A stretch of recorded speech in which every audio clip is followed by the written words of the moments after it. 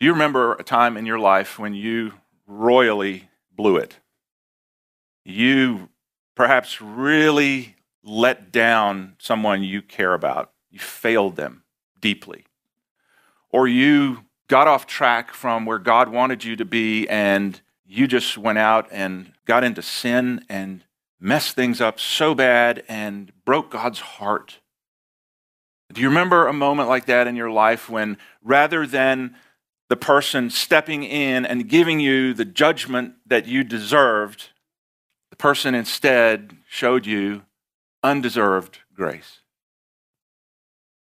It's a true story of a Bible college professor years ago who was known for being rather strict and rather tough in a good way for his students. He wanted to push them and challenge them and teach them how to make it on their own. And as the college year was coming to a close, the particular city that they were in had been filled with unrest. There was violence going on day and night. Buildings were being burned. There was rioting and looting and gunshots.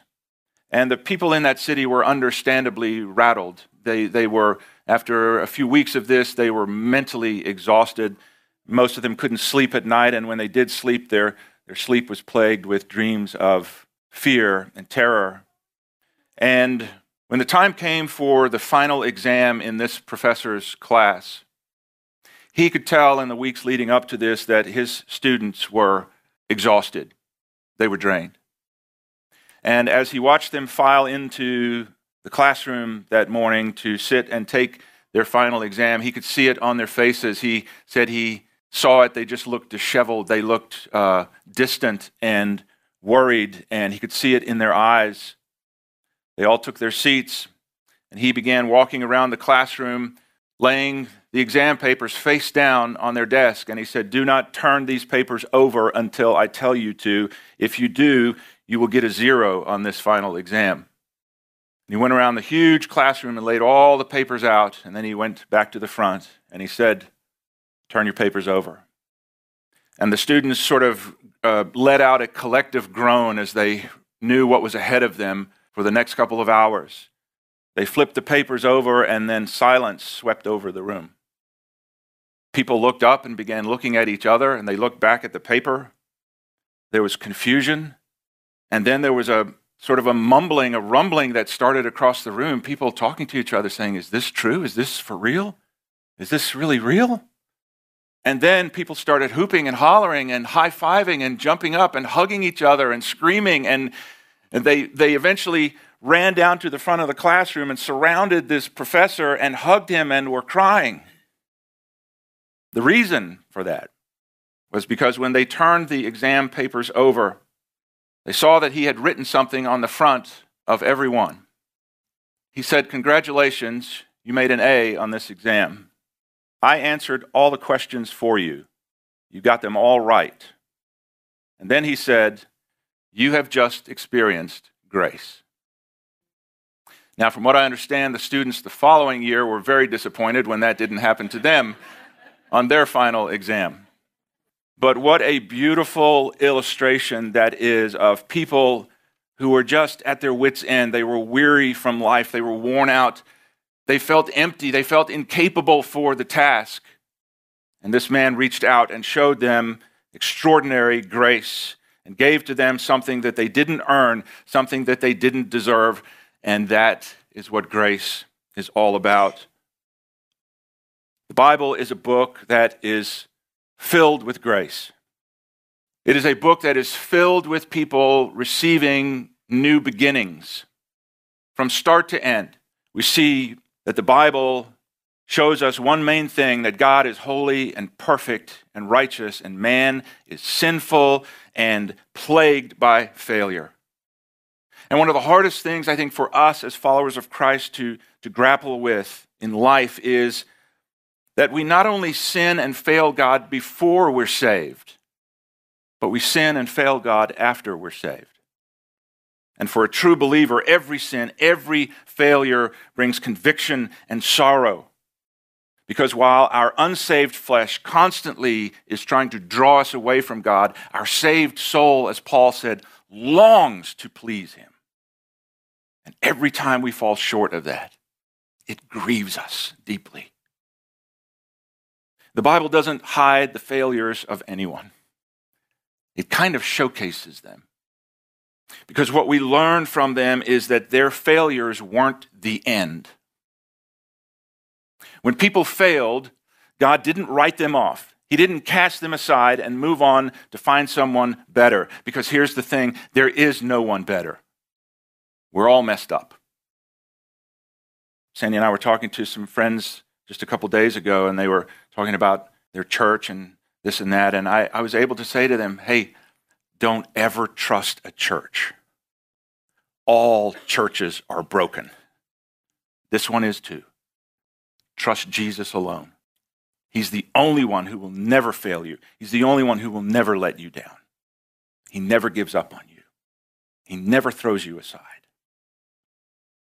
And we see time and again throughout the Bible how God's grace is always there to give people a new beginning. I wonder if somebody here this morning might be at a place in life where you would say, boy, I could sure use a new beginning with God.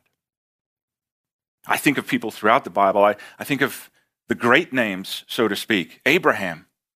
He was the father of everyone who believes, the father of the Jewish nation. Yet at one point, Abraham lied about his wife and put her in an unbelievably compromising situation just so that he could protect his own skin. God didn't say, boy, did I choose the wrong guy. God gave him a new beginning. Later on, we see Abraham would go on to mess up again, but God was there to give him another fresh start. I think of Moses. Moses, one of the greatest names in Jewish history, one of the most well-known people in the Bible. You know what Moses did? He murdered a man. And then he hid his body. And then he fled town and lived for a fugitive for decades. As far as Moses was concerned, his life was over. But he found a new beginning with God because of God's grace. It was Moses whom God called to lead the Israelites out of slavery in Egypt. It was Moses to whom God gave the 10 Commandments. It was Moses to whom God entrusted the instructions for building the tabernacle and the Holy of Holies and the Ark of the Covenant. This murderer. And later, do you know what we're told about Moses? That he became the meekest man on the face of the earth. And I think that's what seeing our constant failures in light of God's constant grace should do for all of us. When we see how far God's grace had to go to forgive the wretchedness of our sin, it should cause us to live in humble reverence before Him, and it should cause us to walk very softly around other people. You understand what I'm saying? The Bible is filled with examples of people who needed a new beginning. But as we come to communion this morning, I want to focus on just one more for just a few minutes.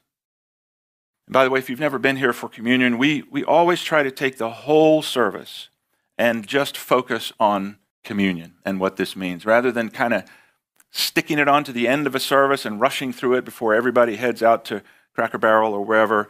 We want to take the whole service and make this a very, very special time of worship and focus for us. The one person I want to spend just a few minutes on is Peter. Because Peter, I think, is someone we can probably all identify with. If you're a follower of Christ, I believe that you could say, I identify with the passion that Peter had for his Lord. I love Jesus. I want so much for my life to please Him. I'm so full of zeal for Him. You can identify with that. But I bet you can also identify with the Peter who failed and who denied his Lord. The night before Jesus was arrested and crucified, He said to His disciples, every one of you is going to abandon me. Every one of you are going to leave me. And Peter, as Peter was prone to do, he spoke up the loudest and the boldest. He said, I'll never leave you, Jesus. These guys probably will, because they're losers, if you haven't noticed. They're going to leave you. Me, I never will. And he said, even if I have to die with you, I will never abandon you. That's just like us, isn't it? We tend to distance ourselves from what Peter did. Boy, that was a terrible thing. Can you believe what Peter did? He promised Jesus that he would never deny him, and then just a few hours later, he denied him. I would suggest to you that there have been many times in our lives when we've made promises to God that we didn't keep. God, I promise you I'll never do that again. And there we go, doing it again. God, I promise you I'm going to be better. I promise you I'm going to be stronger. I promise you I'm going to believe more. And we fail every time. Because it's a constant reminder to us of what the old law was. It's too high for any of us to attain holiness on our own. We can't do it. And we fail him on a regular basis. It wasn't long after that dinner when Peter made that boast that soldiers came in the middle of the night with spears and swords and torches, and they came and arrested Jesus and dragged him off. The Bible says that Peter followed at a distance. By the way, that's a bad way to follow Jesus. You either need to follow him up close, where you're with him, or you need to just get out of it altogether. That's what Jesus said. He said, if you're not going to be hot for me, I wish you would just be cold.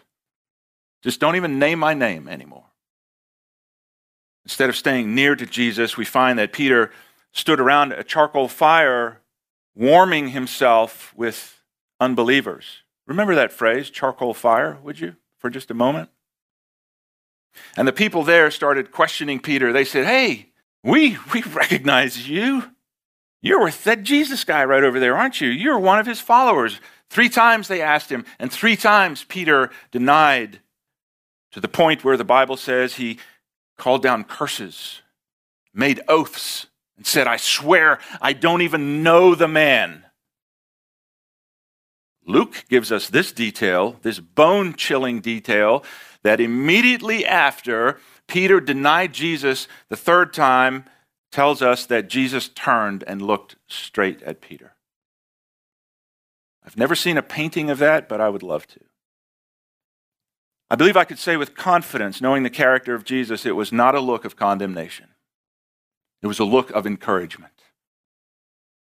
Peter, I knew you were going to do this, but it's okay, son. It's okay. Because my grace is bigger than your failure. But the Bible says when Peter saw Jesus looking at him, he went out into the night and wept bitterly. Peter was a rugged, tough, foul-mouthed fisherman. He didn't cry. But he was so devastated with grief and shame and guilt.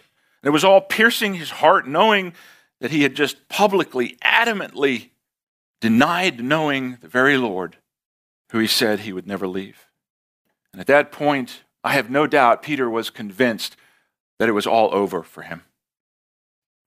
I mean, if you want to rank things that would probably ruin the rest of your spiritual life, I would think denying Jesus 3 times while he's standing right there is probably right near the top of the list.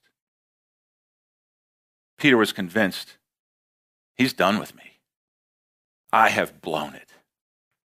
I've thrown everything away. But I'm thankful that there's one more chapter in which Peter is given a new beginning from the Lord. Turn to John chapter 21. I want to show you just a few verses here real quick. John 21. As this chapter opens, we're told that Peter had reached a point where he said to the other disciples, you know what, I'm done. I'm going back fishing. Now, fishing wasn't a pleasure for them like it is for people today. Fishing was his job. Jesus had called him from the fishing business and said, I want to make you a fisher of men instead.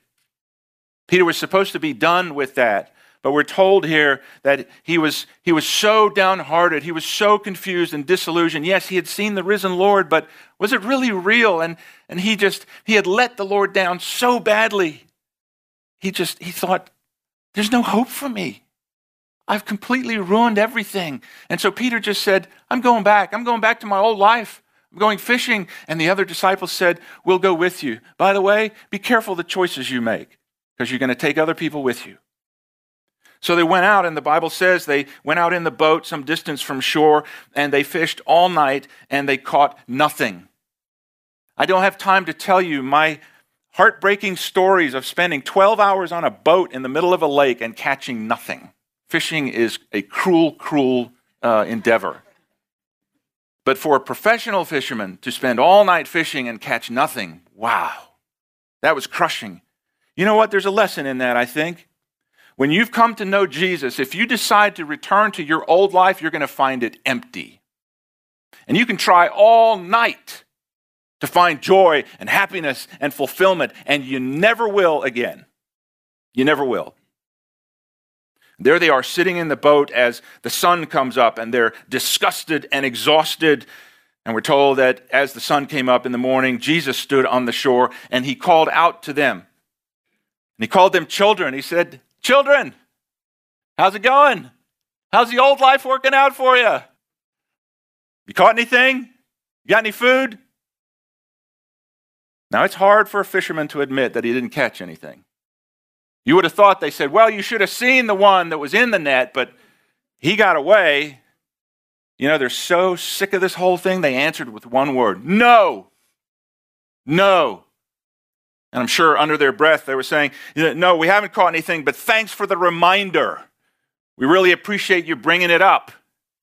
They didn't know it was Jesus at this point. Peter was feeling as low as he could possibly ever feel. He's dealing with the guilt of denying Jesus, and now a professional fisherman, he can't even get his old career cranked up again. He apparently doesn't even know how to fish anymore.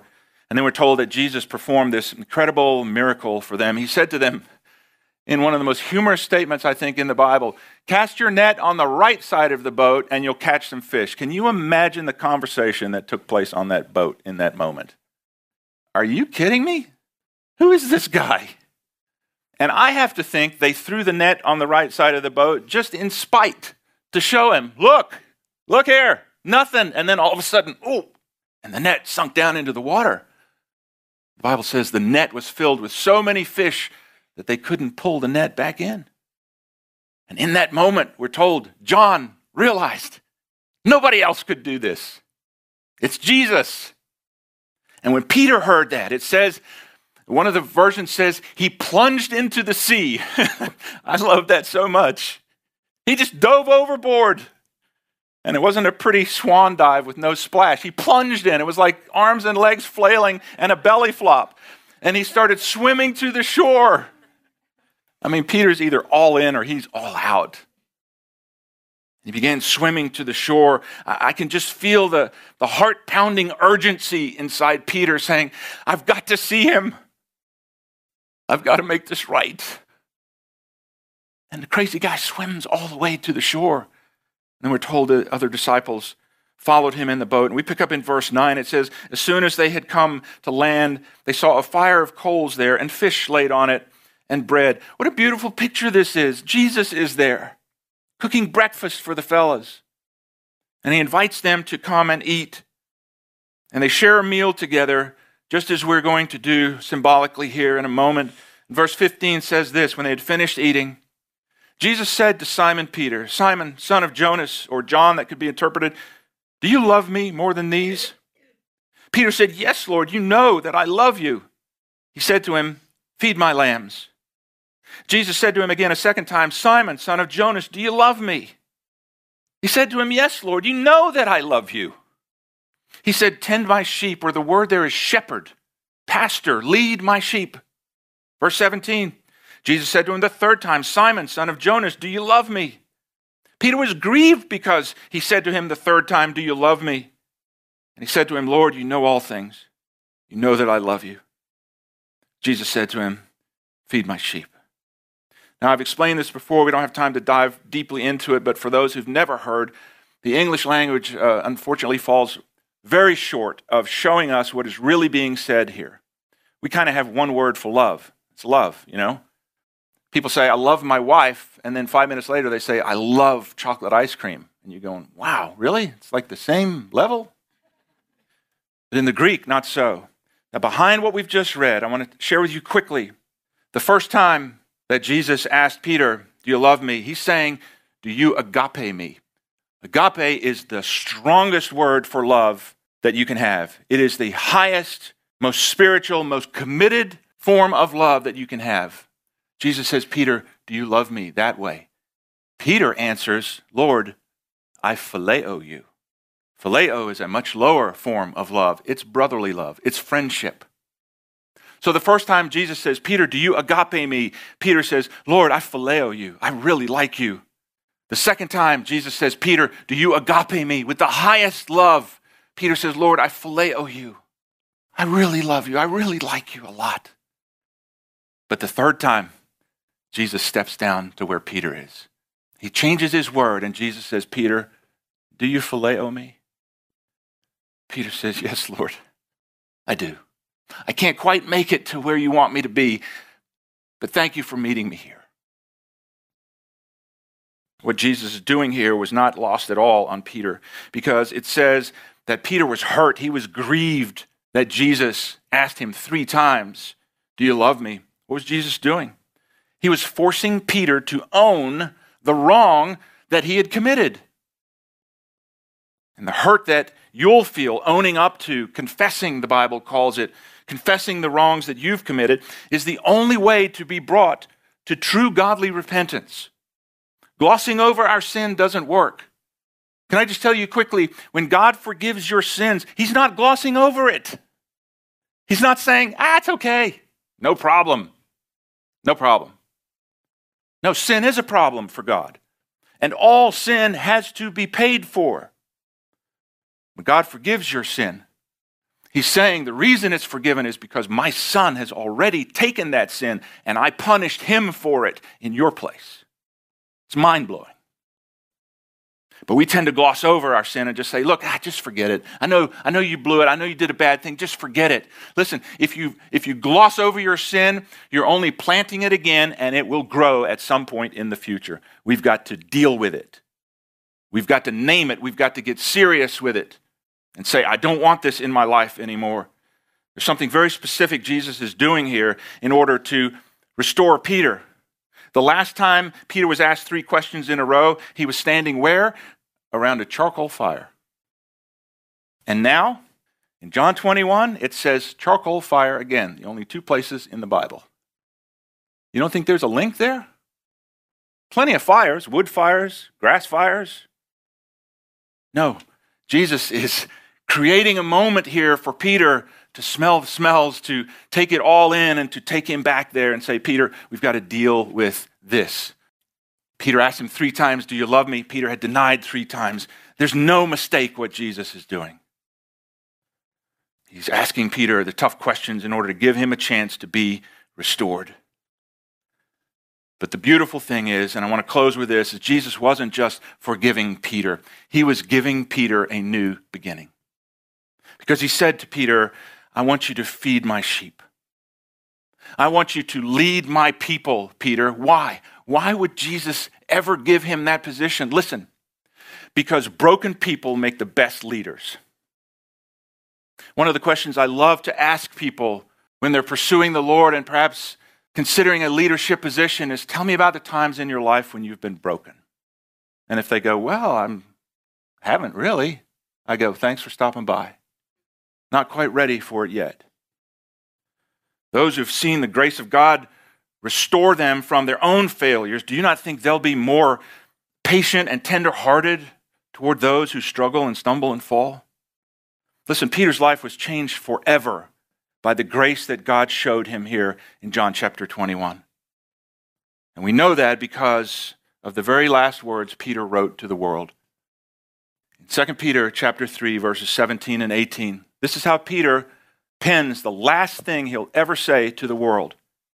Therefore, beloved, since you already know these things, be on your guard so that you will not be carried away by the error of the wicked and fall from your secure standing. Peter knew all about that. And here it is, verse 18, the last thing he said to the world, but grow in grace. grow in grace and in the knowledge of our Lord and Savior, Jesus Christ. Peter was absolutely transformed by the grace of God because Jesus forced him to understand the magnitude of his sin.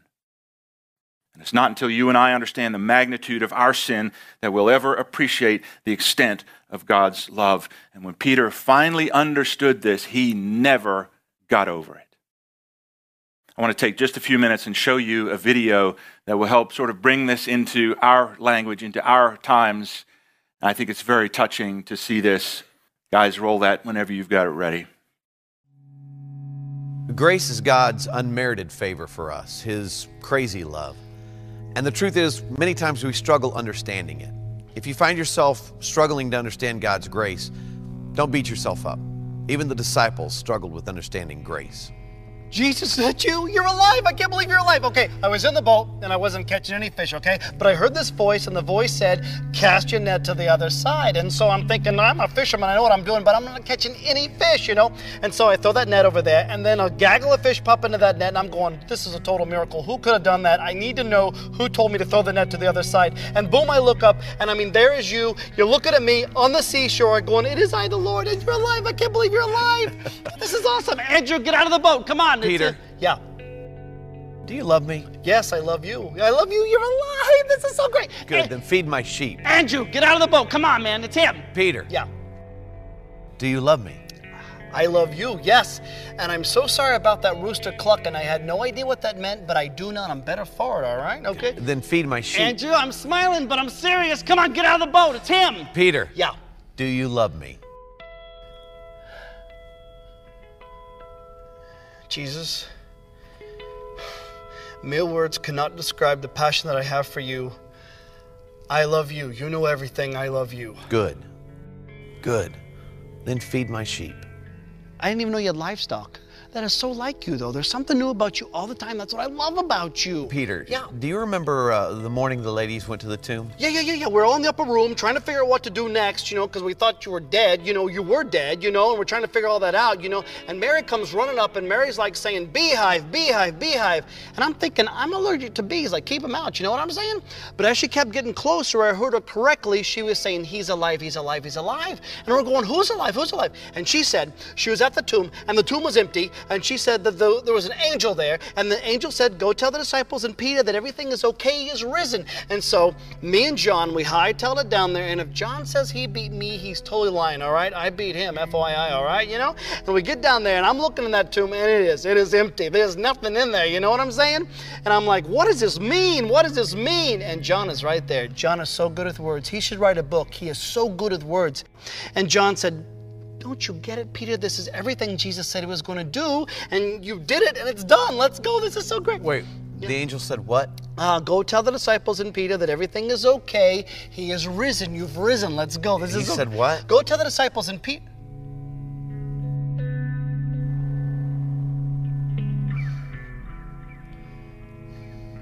Go tell the disciples and Peter. You said my name.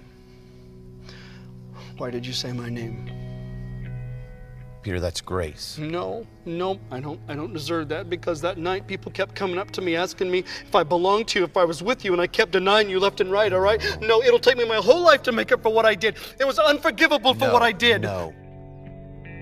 What I did on the cross was meant to take what is unforgivable and make it forgivable.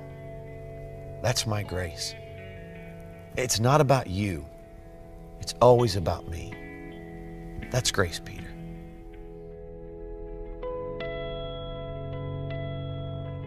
Lifted Peter out of that dark place of failure and guilt and shame and forgave him and sent him on a brand new mission.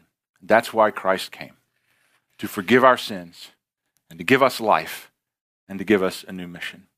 As we come to the Lord's table now, I hope that you'll have that on your mind and you'll be thankful for the death that Christ died on the cross for you, the grace that he showed to you, and the forgiveness that he has brought to you.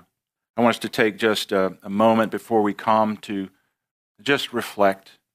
Bring your heart before the Lord. If there's anything there between you and him, I ask you to to deal with that right now before you come to the Lord's table. This is for everyone who is saved. You don't need to be a member of this church. That doesn't matter at all. We invite you to come if you know the Lord as your Savior. We invite you to come and participate. The Bible says that Jesus took the bread and broke it, and he said, "This is my body, which is for you. Do this in remembrance of me." And then he took the cup and he said, "This cup is the new covenant in my blood. Do this as often as you drink it in remembrance of me." Father, we come this morning and we pause to remember the sacrifice that your Son made on our behalf. We remember the grace that has been shown to all of us. And we come with grateful hearts, humble hearts, still filled with a measure of disbelief about all of this. It's so grand we can hardly take it in. But we thank you for your amazing grace that has been shown to us. I pray, Father, that as we come to the table, it would be a time of great reflection and a time of great rejoicing over your Son and the gift that he has given to us. And Lord, if there's anyone here this morning or anyone watching online who's never surrendered their life to you, who's never repented of their sins and called upon you for salvation, I pray that right now in this moment, they would come to you and give their life to you. In Jesus' name, amen. You've been listening to a broadcast from Life Point Church in Greenville, South Carolina. If this ministry has touched your life in some way, we would love to hear from you. Just visit our website at www.lifepointsc.org for more information. Or, if you prefer to reach us by letter, you can write to us at P.O. Box 27036, Greenville, South Carolina, 29616, USA. Until next time, may God bless you as you continue to follow Him. Open the eyes of my heart, Lord. Open the eyes of my heart. I want to see you. I want to see you.